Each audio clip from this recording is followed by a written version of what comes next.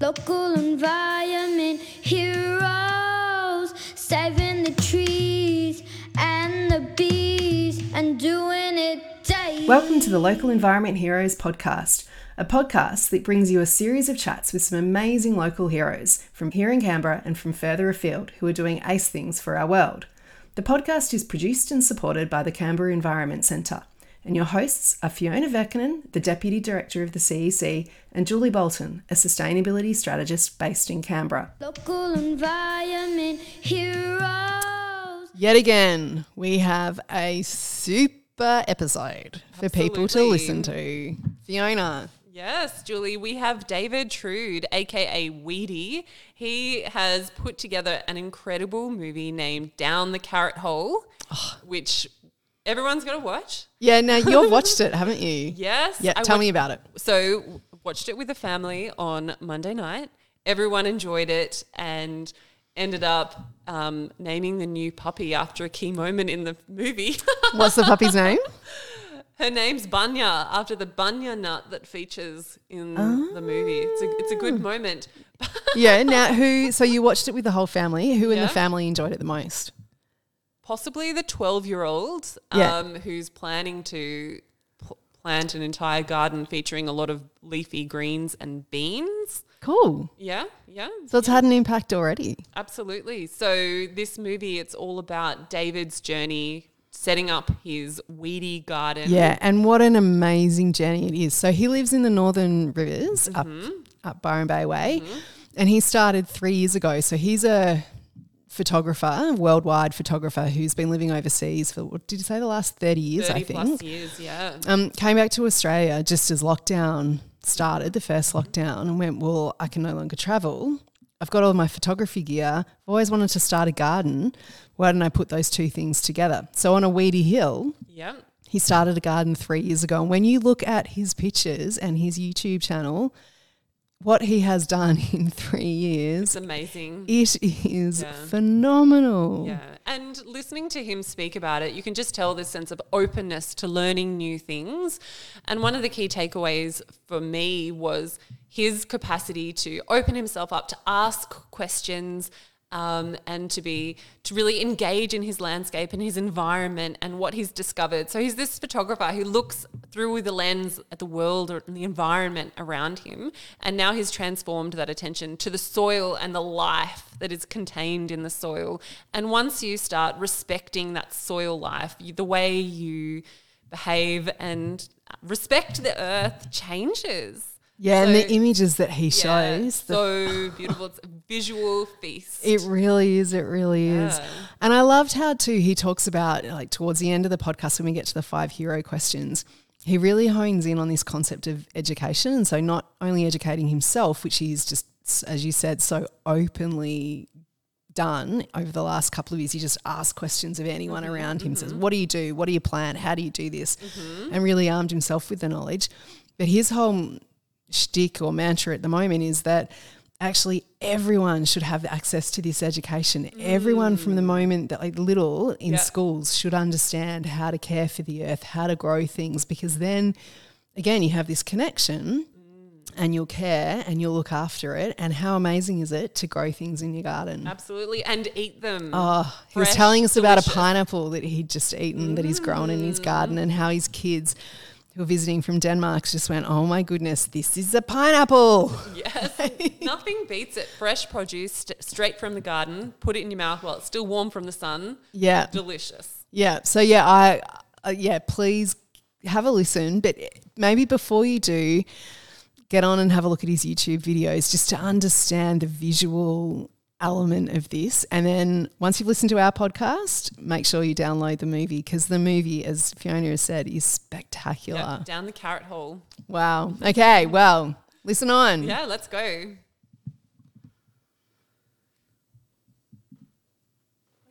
I think we've covered the key points. So we would love to ask you one of our first questions, which we ask all our guests, and that is, has there been a defining moment in your life where you've looked at the world and you've thought something needs to change now? Oh, that's a big question. There's been many defining moments in my life that have that have been like that, actually. That's a difficult question to kind of answer because it's so deep and it's so intricate. But if you get to the theme of this discussion, I would say, you remember that time when we were looking at the YouTube videos of people running around the supermarket fighting over toilet paper? Yes.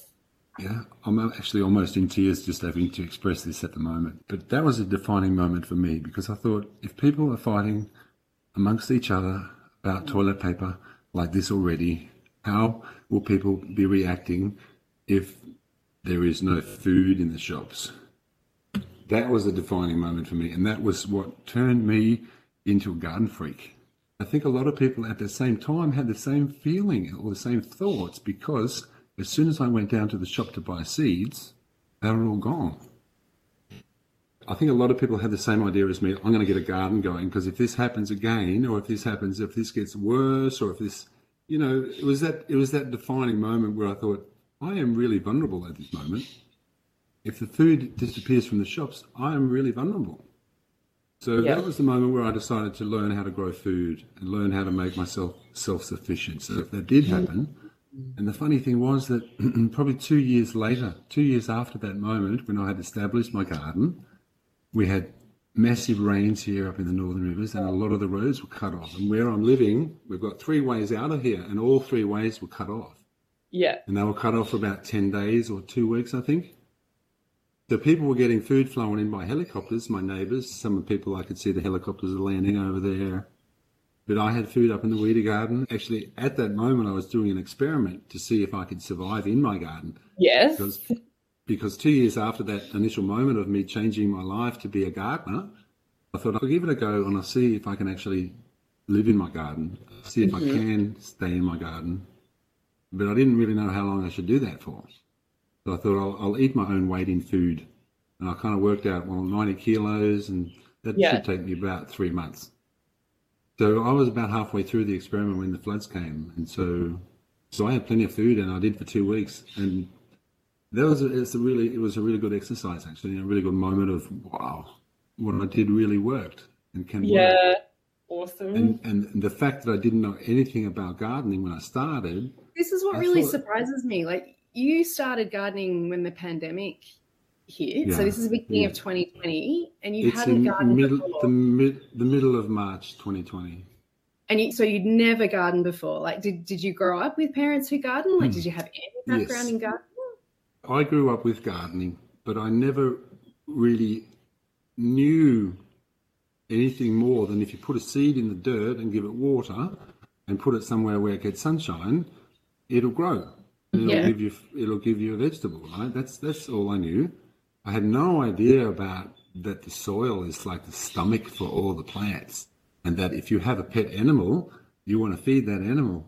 If you have a plant in your garden, you need to feed that plant. It's the same thing. The dirt only has a certain amount of life and nutrients in it, and as plants are living in that dirt, they'll eat the nutrients from it, and if there's no more nutrients being added to the dirt becomes dirt and eventually rock and sand. So understanding at that moment of my garden that, okay, I'm going to raise a lot of pets up here and I've got to feed them all. So understanding how to make compost and how to collect manure and what was plant food. When I understood what plant food was, it was like, okay, I'll just make it. And it's made from everything that's dead, whether it's a plant or an animal. Plants eat it all. And so I did grow up with gardening in that sense that my mother always had vegetable gardens because my mum was the avid gardener. And I remember when I was a young kid, I used to grow cauliflower and cabbage and stuff like that in the garden. And I'd harvest it and then put it on a little trailer on my bicycle and cycle down the road and sell it. Yeah. But other than that, no, I didn't know that the soil was alive. I didn't know that the world underneath my feet was actually a whole ecosystem.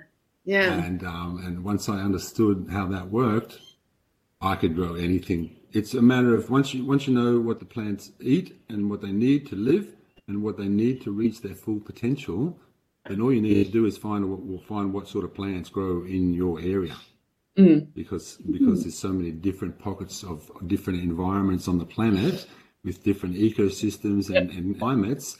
The plants are accustomed to growing in their environment. So every seed has a full potential.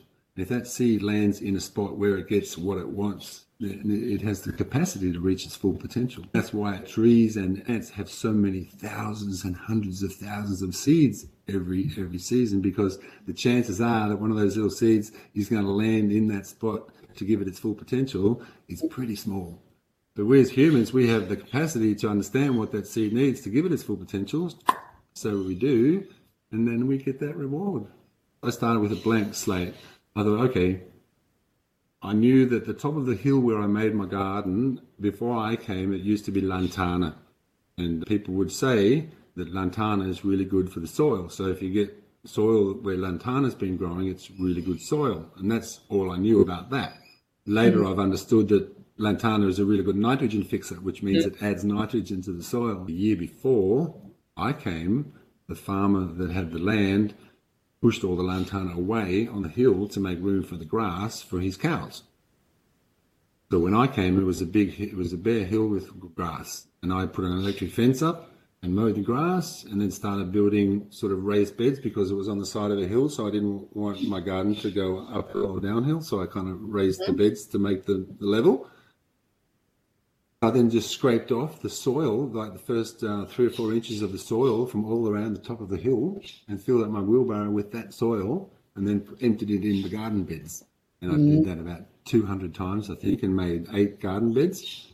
And so everything I planted in those beds, like, just went boom. So my garden was just so healthy and so flourishing, and everything grew so amazingly because the soil where the lantana was growing was the beautiful, beautiful soil. That was a great start, and really lucky for me. I didn't know that or plan that, but that was really lucky for me. But then I'm thinking the best people that know the information about plants is to be the local people, because they've been doing it all the time. I came from Denmark, not Western Australia, Denmark, but Denmark over in Scandinavia. When I came here, I thought the people that know about it mostly will be the local people. So I'm asking the local people how to do this and how to do that, and when you plant your peas. But then I met Jeff Lawton. Jeff Lawton is the guru of permaculture. He's one of the most world-renowned permaculture teachers. And I met him just by chance, just by mistake. And he actually happens to live, as the crow flies, probably about 30 kilometres away. And I did his course, studied permaculture. And it was kind of like, for me, it was kind of like relearning what I actually already knew. I grew up in a little town called Dungowan in New South Wales on a sheep farm and a hay farm, a lucerne farm. And things like, when it rains, where does the water fall? Which way does it go down the hill?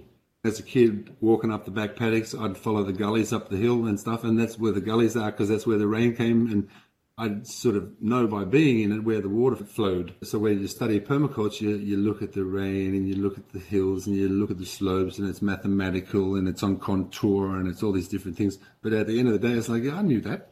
And all these things that I'm kind of learning through permaculture is actually things that I already knew because I grew up in the bush. I was kind of already in it. So people that have grown up in a city, they wouldn't have that same understanding of it as I already sort of have. I started my YouTube channel the same time I started my garden. I'm a photographer, actually. I was doing before lockdown. I was traveling around the world taking photos. Most of the photos I took had something to do with nature. I had some sort of a deep desire to kind of inspire people to get into nature, to be in nature. So when lockdown came, I couldn't fly anymore. So that was when I thought, well, okay, I've always wanted to have a garden. Like, I saw myself as an old man with a long beard, really, really healthy, living on this bit of land with all these fruit trees and vegetables and stuff. And people would say, what are you doing? How come you're 100 years old, man? And I'd say, just eat my own food. Something like that. I think a lot of people have that kind of dream. I just want to live like a gorilla, or I just want to live and be and just live and love and eat. And, I think a lot of people just want to live like that. We have that dream, yet we don't live like that. And I think that's really, because we've just been slowly, gradually over centuries disconnected from that. That is our core feeling. Every human being has that core feeling deep down inside, like under hypnosis. Everyone would be able to get to that space, every human being. And I think that's why the deep feeling is like, oh yeah, they recognize that somehow. Yeah. But because of our daily lives, this senses with which we could grasp this understanding have kind of been atrophied. because we're not using them. We're more focused on getting what we need to get done to sort of stay in the system that's running around us, because we don't have land, we don't have knowledge, we don't have friends that are going to help us in this situation. A lot of people think we can't do that. So that's why people kind of give up or just keep it as a dream. For me, I was so fortunate to land in this spot where I'm renting the house. The people that own the property have 45 acres, an elderly couple that don't use it anymore, and they've never really used it. And so at a point of lockdown, I said, listen, guys, can I make a garden on the top of the hill? And they said, yeah, sure. And I said, well, that'll be good, because then I can give you some fresh vegetables. And they said, that'd be lovely. Yeah, that's how I started. I'll start to just film this and see what happens. And then, 2 years later, I put out a movie about it. It's called Down the Carrot Hole. And I'm sort of sharing all this understanding and all this learning of this journey. And it's called Down the Carrot Hole because down the carrot hole is where the soil is, and where this life life begins. And I take people on a journey using some wonderful footage from a friend of mine in Poland who does microscopic photography. His name is James Weiss. He's an amazing guy. He's got an amazing story. He grew up in Turkey. He doesn't want to live in Turkey. So he's been traveling different countries most of his life. And now he's in Poland. And if he leaves Poland, he can never go back to Poland. But he can never go to any more countries anymore. He has to go back to Turkey, and he can then never leave Turkey. So he's in Poland in a small apartment, and he's got thousands of dollars worth of microscopic equipment. He's got his whole apartment filled with all these little tiny petri dishes with little environments and all different microbes and stuff, and he's looking after them, keeping them alive. And all he does all day long is film and look at microbes and then catalogue them, loads them up on his Instagram feed, James Germs. He's got a YouTube channel. It's called Journey to the Microcosmos. There's an image. I think it's one of the opening images on the clip for the movie where it's a frog that decomposes in soil. That image is incredible. I just watched that nonstop the other night, going, look at how it just integrates, and it just shows you. Well, okay, so the frog itself is not alive, but what it's doing is enriching the soil and bringing the soil back to life. It's a function and a role to play. That was a cane toad, actually. And what I did to film that, as a photographer, my world is very visual. I don't remember names of words really well. It's for me to write something, or when I'm talking, I have a very small vocabulary. But my visual vocabulary is huge, So I'm sitting there as a gardener, understanding this whole concept of when things break down, they become part of the earth again, and then become part of a plant again. And how does that work? And what does that mean? And how do I visualize that? And I see then in my mind a frog just decomposing and coming back to soil again. I go, wow, that'd be so cool if I could just capture that. So I get the cane toad and I build a little glass cabinet with some foam around it, and I go to my worm farm and get a few handfuls of worm castings and worms and compost, and it's already full of microbes. And I lay the frog on the glass and I cover him with soil, and then I pack it in and I turn it up again so you can see the frog's stomach against the glass. And then I set my lights up so it's lit with my flash, and then I just set it on timer and I say take a picture every 10 minutes for the next 3 months. Oh, wow. And it just takes a picture every 10 minutes, and it does that until the frog is gone. And all I see left is this little sort of hollow in the soil and a little pile of bones at the bottom. And you see that in about 5 seconds. It just goes. Yeah. Oh, it's such a visual feast, isn't it? Yeah. I love the way you've combined this beauty, but with a sense of humour and this sort of down-to-earth grittiness, which I find very healing. What's the message you want to get across with the movie? What is it that you're trying to get people, what key message you want people to take away from watching it? Well, for me, when I first understood the story of the soil and the story of the cycle of life, which is a really, really simple story. And if I can explain it on this podcast, I would say, if you think of everything that's built up, everything physical that's living is built up of of the elements from the periodic table. Everything's got a bit of magnesium in it, a bit of sulfur in it, a bit of carbon in it. Like your body is just built up all these elements from the periodic table. That's all it is. And when like earth, wind, water, fire, and spirit, when all these things come together, then you get life, right? The earth is the minerals. Wind, that's oxygen, carbon dioxide, all the gases. Water, everything needs to be transported, and that's water that does that. And fire is the light. Fire is the photon particle that sort of starts everything. When the photon particle hits the leaf, it changes into sugar. It feeds the bacteria. Bacteria come close, and so this whole cycle is earth, wind, water, and fire. And when spirit is involved, everything's in process of gathering these elements to bring itself to life, right? If you think of all the elements on the periodic table as Lego blocks, and each one has a different shape, different size, different color. Think of a little kid now that's going to make a spaceship from Star Wars out of Lego blocks. He's going to use all these different shapes and sizes of Lego blocks. At the end of it, he gets a Star Wars spaceship. It sits on the shelf for a little while. But then he gets 14 years old, 17 years old, he doesn't want it anymore. It gets pulled apart again and put back in the box for somebody else. It gets decomposed.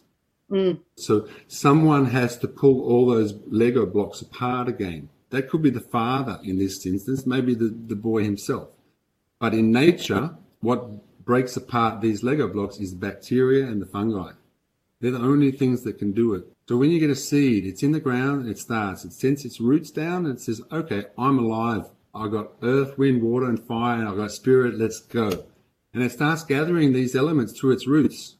Oh, I need a bit of magnesium. It'll get it through its roots if it's in the soil. And it'll put it into its system, and that'll be part of its stem, and it'll get a bit of carbon, and it'll get a bit of this and that, and it'll become a plant, and it's alive. And then at some point it'll die. It'll die. And then at that point, when the spirit's gone from the earth, wind, water, and fire, there's no more spirit, then it gets decomposed. And who does that? The bacteria and the fungi. In a living animal, that compost system is in our stomach. We put in the ingredients through our mouth, and then the bacteria and all those things inside, the microorganisms inside our gut, they break those elements down, they pull those Lego blocks apart from that banana.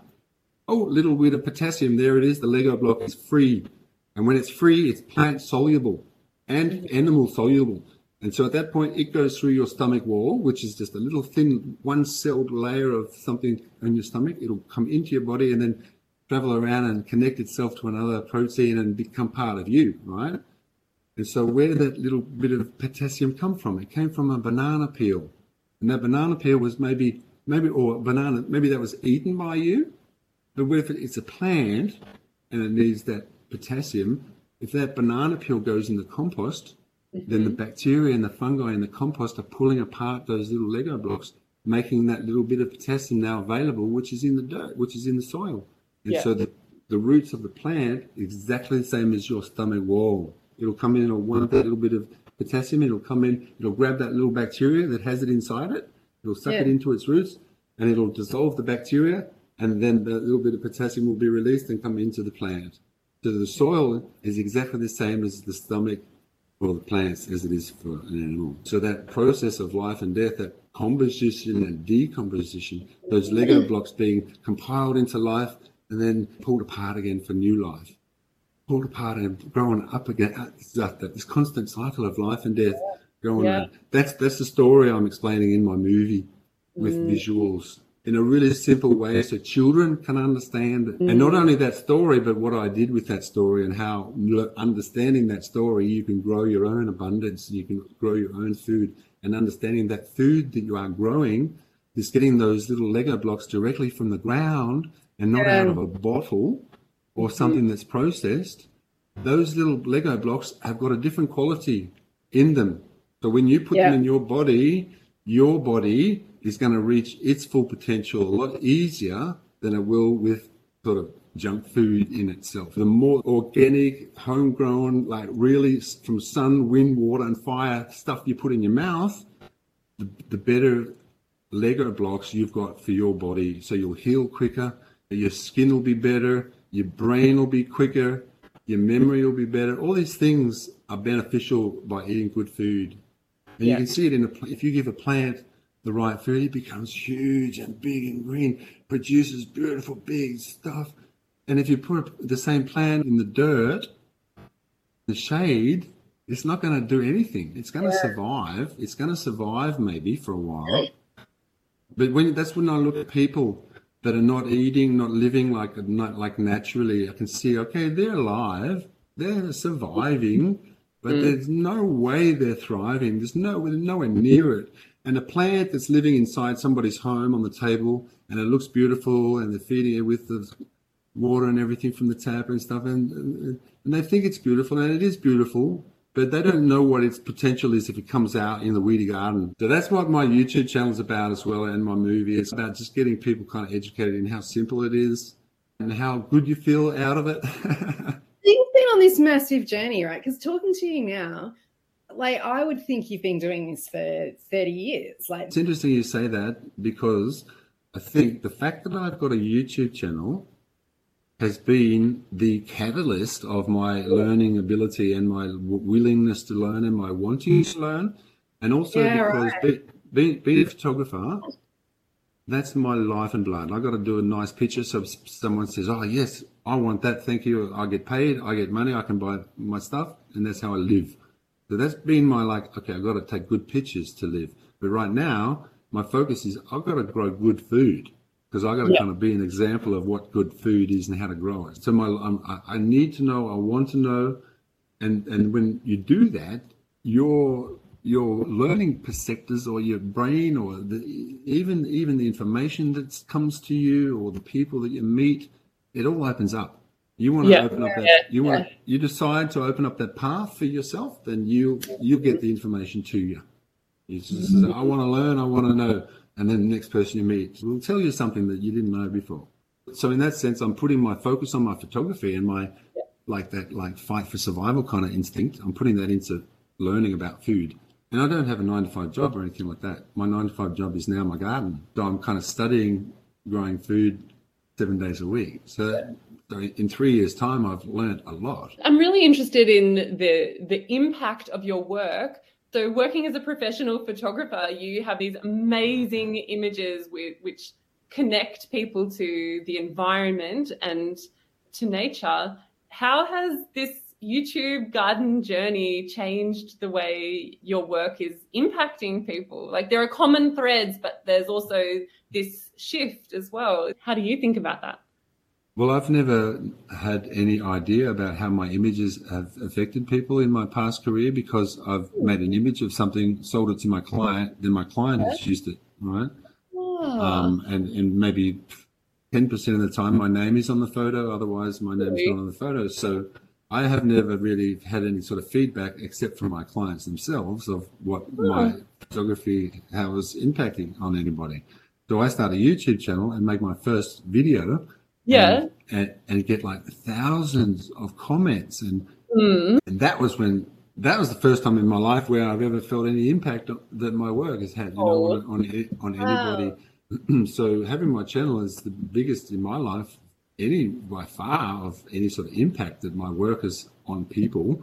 And I can now sit, and now I can see it physically, because people write to me, and people send me little video stories of themselves to Mr. Weedy and stuff, of how their children are now so enthusiastic about gardening, and how it's changed their own lives. They've moved out of the city and are doing the permaculture journey. So it's pretty nice that I'm changing people's lives in that sense.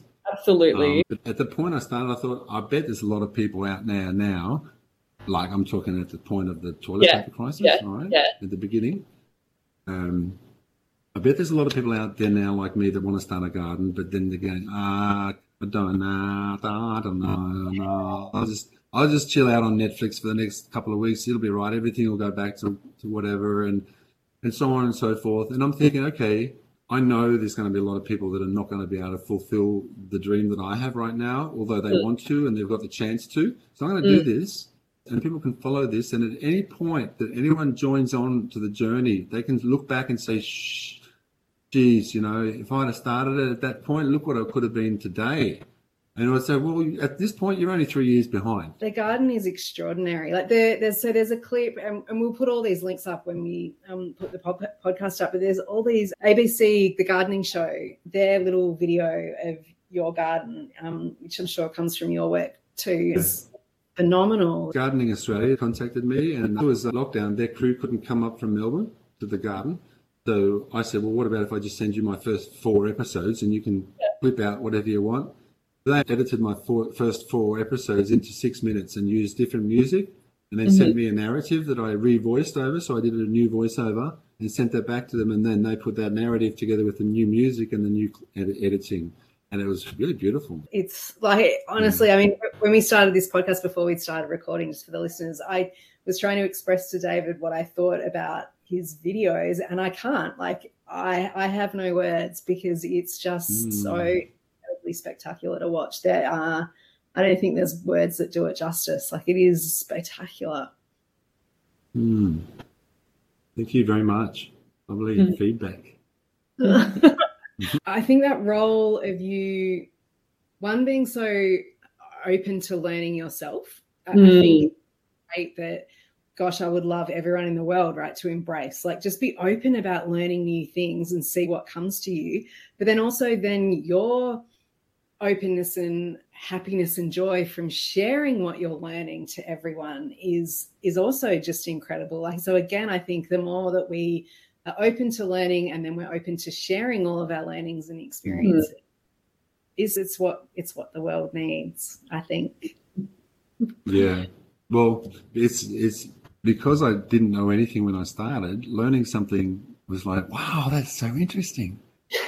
So that enthusiasm I have is really quite genuine, you know. Yeah, and it comes across. And if I think, well, that was really interesting, and there's so many different hundreds of things I could actually do and share about stuff that I think is interesting, because because I've only been in Australia for 4 years, although I'm Australian. I've been living in Denmark for 30 years, so I feel like kind of like a European tourist, really. I know nothing about, like, a whipbird is not a whipbird. It's 2 birds. One goes, and the other one goes in. You got the male call and the female call, and together they sound like one bird, but there's actually 2 birds. All the things about the Australian bush that are so amazing, and how the cane toads sit underneath my beehive at night time, because the bees only live for about 6 weeks, right? And the worker bees, they all have different jobs. And one of the jobs for the worker bees is the undertakers, because when a bee gets old and dies, it has to be, like, cleaned out of the hive. So the undertakers are constantly taking out sick and dead bees and just dropping them over the side. And at night time, the cane toads, they come and they hang around the entrance, and they just sit there and wait for the bees. They're so lazy, yeah. There's so many tons of stories that it'd be great to share on the Weedy Garden, and I'm going to do more shorts as well on the Weedy Garden on the channel. I've got the YouTube channel called the Weedy Garden, and then I've got the movie, which is called Down the Carrot Hole. You can get it on Vimeo, you can get it on YouTube, you can get it on iTunes and Google Play. All of those buttons are on my web page, which is theweedygarden.com. What's your favourite vegetable in the garden? My favourite vegetable? I don't have a favourite. It's like having children. You can't say which favourite you got. They'll get upset. Which one has been your favourite to grow? Or maybe, you know, the most, I don't know, most rewarding maybe. The one that's been a problem child and you've really had to work hard to get it to come to the party. Well, that would be the eggplant, I guess. I mean, because I've tried growing eggplant, and every time I grow eggplant, it gets eaten by these little bugs. I've got an eggplant up there now that's got, like, I've probably harvested like about 10 kilograms of eggplants from the one plant. It's still producing. Wow. So that's like one of those good stories. I've got some beautiful fruit trees up there. I ate my first pineapple yesterday. Whoa. And I shared it with all my children from Denmark that are here visiting. And was it amazing? Was it just the sweetest pineapple? It was. I gave them all the smell of it, and they all went, "Wow, this is not pineapple," because they don't have fresh pineapples in Denmark. They've never smelt something like that. Tasted delicious, beautiful. Amazing. But no, I've got. It's really important if you're going to make yourself a food forest or a vegetable garden, and I reckon this is the most important thing, and that is only grow the stuff that you like to eat. Don't waste the space with stuff that you don't want to eat, because it's really, really rewarding walking through a food forest, eating everything that, you know, fruiting or flowering or whatever at the time you walk past, knowing that, that's a nice one. That's a nice one. No point planning out a garden full of radishes if you're not a radish eater. Exactly. You've got this quote on your website: when I think of paradise, I think of a garden. Yeah, it is a little slice of paradise. And it's a beautiful area, the Northern Rivers in New South Wales. A lot of like-minded people up here in this area. We call them tribe. A lot of people have been growing permaculture style for decades up here. And that's also really nice because it's kind of like, I feel like I'm kind of like an ambassador for the area. There's nothing special about what I do. It's only because I got a camera and I know how to use it, and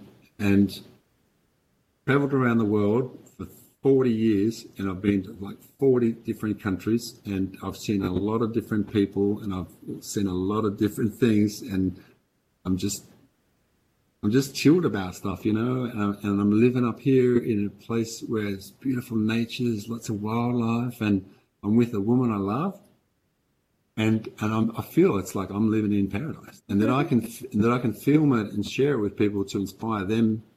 That's really nice.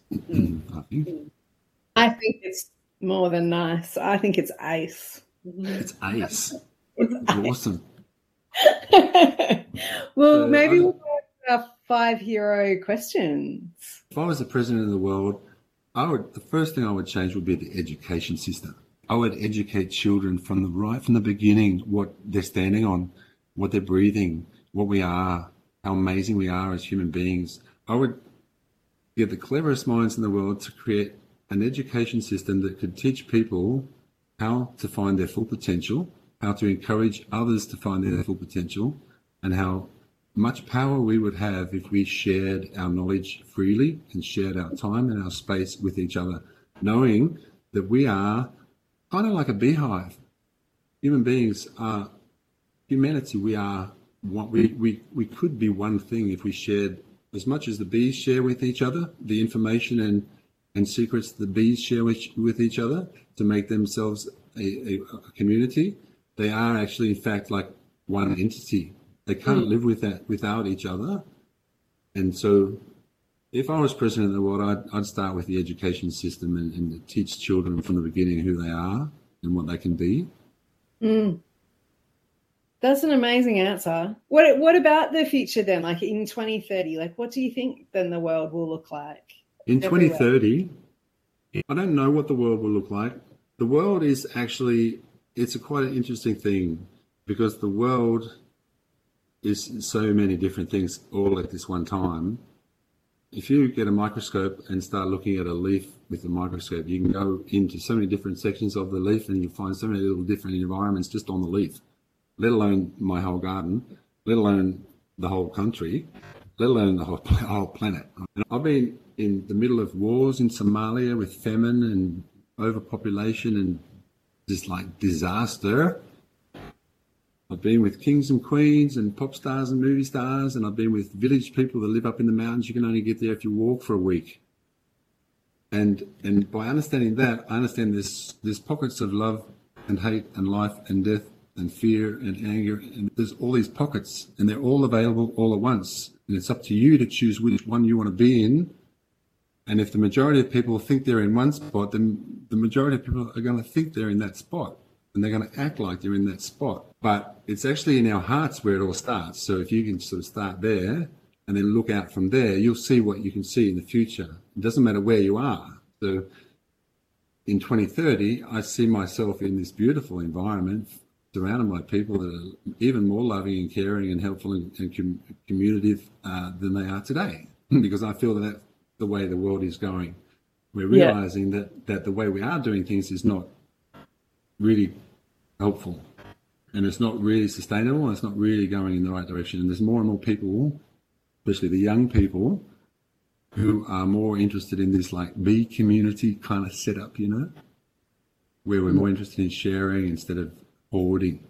It's a change, and we are going through a change, but I definitely believe the change is for the better. I think the world in 2030 is going to be, there's going to be a lot more cool people around. There's going to be a lot more loving people, a lot more hippies, if you want to call it that. My nephew asked me the other day, he said, Uncle David, he said, are you a hippie? because I'm living up here in the Northern Rivers, you know. And I don't use shoes very much, only when I go to town. And I said, bloody oath I am, mate.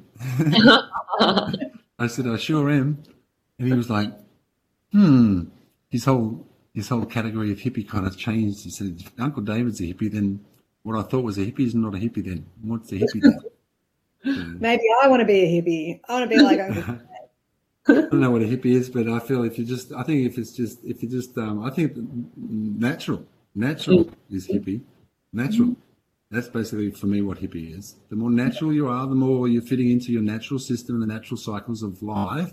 And that's what a hippie is for me. Who are your environmental heroes? Some of the people that have inspired you? Well, before lockdown, I didn't really think about the environment. I was running around the world doing my own thing with my head inside my camera, just like telling other people's stories. That was my job. That's what I got paid for. That's what I did. That's what my life was. I didn't really think about the environment. When I came here to Australia and moved to the Northern Rivers and started my garden, very soon after I met Jeff Lawton, the permaculture teacher. And for me, he's like the guru. Like if Jeff Lawton was the president of the world, we'd be all right. He's a very gentle man and a very good gentleman as well, Jeff Lawton. But I don't know too many. I don't know who's doing what in the environment. I don't watch the news. I don't go on social media. I don't follow what's going on in the outside world, really. So I've been always just moving around the world, being the observer that I am with my camera, capturing the essence of wherever I am and putting it in the box, and then I'd come home. Although I'm very interested in what's happening in the world, I don't follow what's happening in outside. And that's kind of what I feel like the Weedy garden. I kind of feel like this guy Weedy, who is me. Weedy is also sort of this character that I want to be. You know what I mean? It's like, if you take away Weedy, it's like David Trood. Yeah, before the Weedy garden, I wasn't Weedy. You know what I mean? Yeah. I kind of just don't want to follow the outside world and get caught up in what's going on. I want to be Weedy to kind of keep this, keep this sacred space. You know what I mean? Yeah. And to kind of say, well, I want to kind of focus on that sacred space of being just connected with the nature and do my videos about what's happening with the cane toads and the bees, because how would I ever know if I didn't just sit there and observe, you know? Yeah. And when you start to observe, you start to see how some of the birds are really good for the bananas, but some of the birds are not good for the bananas, and which birds are good and which.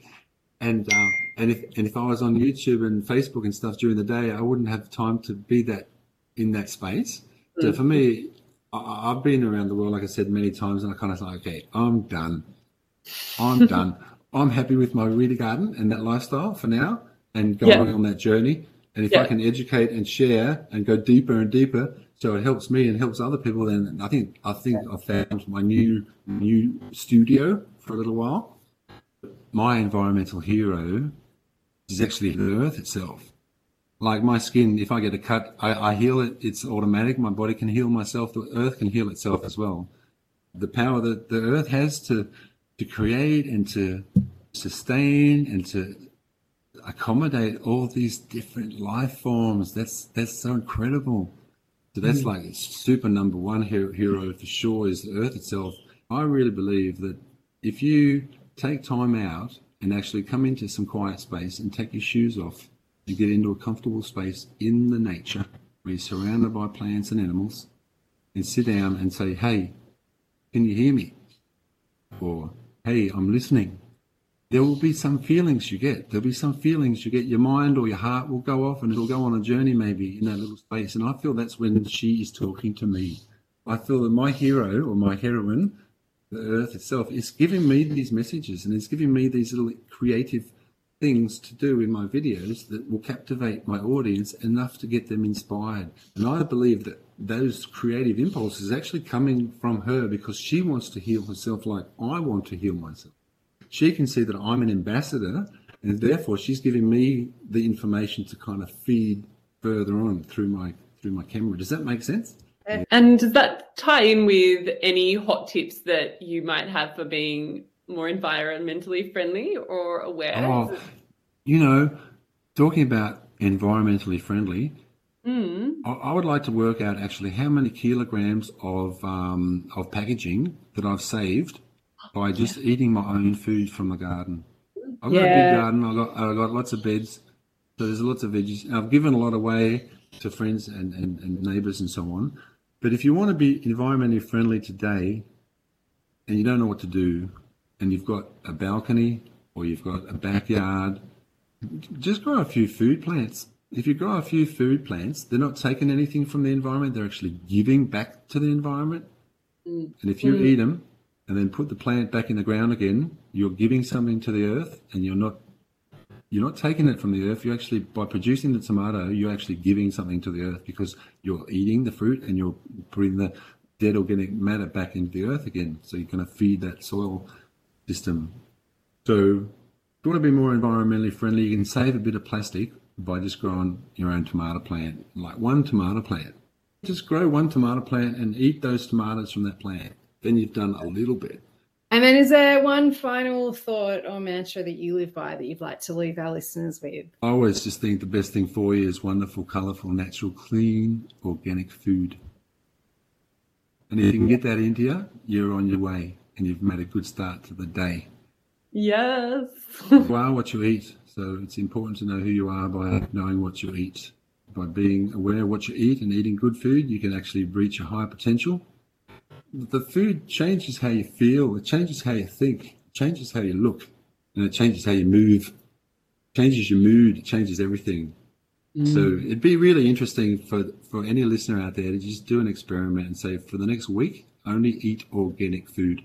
If you can't source anything from your neighbours, from your friends, from your local farmers market, anything that's homegrown, right? Just give away anything that you've had out of a box or a bottle or something like that. Just drink fresh water and fresh organic food for a week and see if it makes any difference in how you feel after a week.